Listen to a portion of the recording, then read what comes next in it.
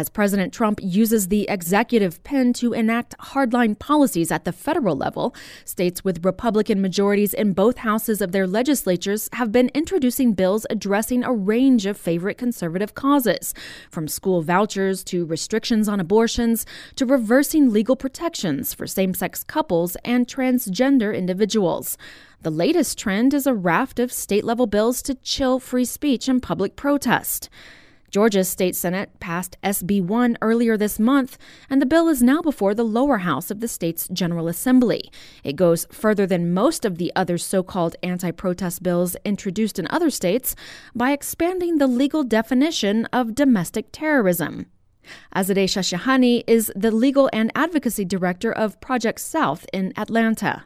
So it widely expands the definition of domestic terrorism in a way that would allow law enforcement to target groups of citizens who demonstrate in public places. So for one thing, it vaguely suggests that efforts to advance any belief could be categorized under a new definition of domestic terrorism. And it also broadens the definition of terroristic threats to include actions, quote, with the purpose of otherwise causing serious public inconvenience. And the concern is there is no clear definition of a public inconvenience, and there is no clarity on who or what agency gets to define what this entails. The bill calls for the creation of a state-level Department of Homeland Security with surveillance and intelligence sharing capabilities.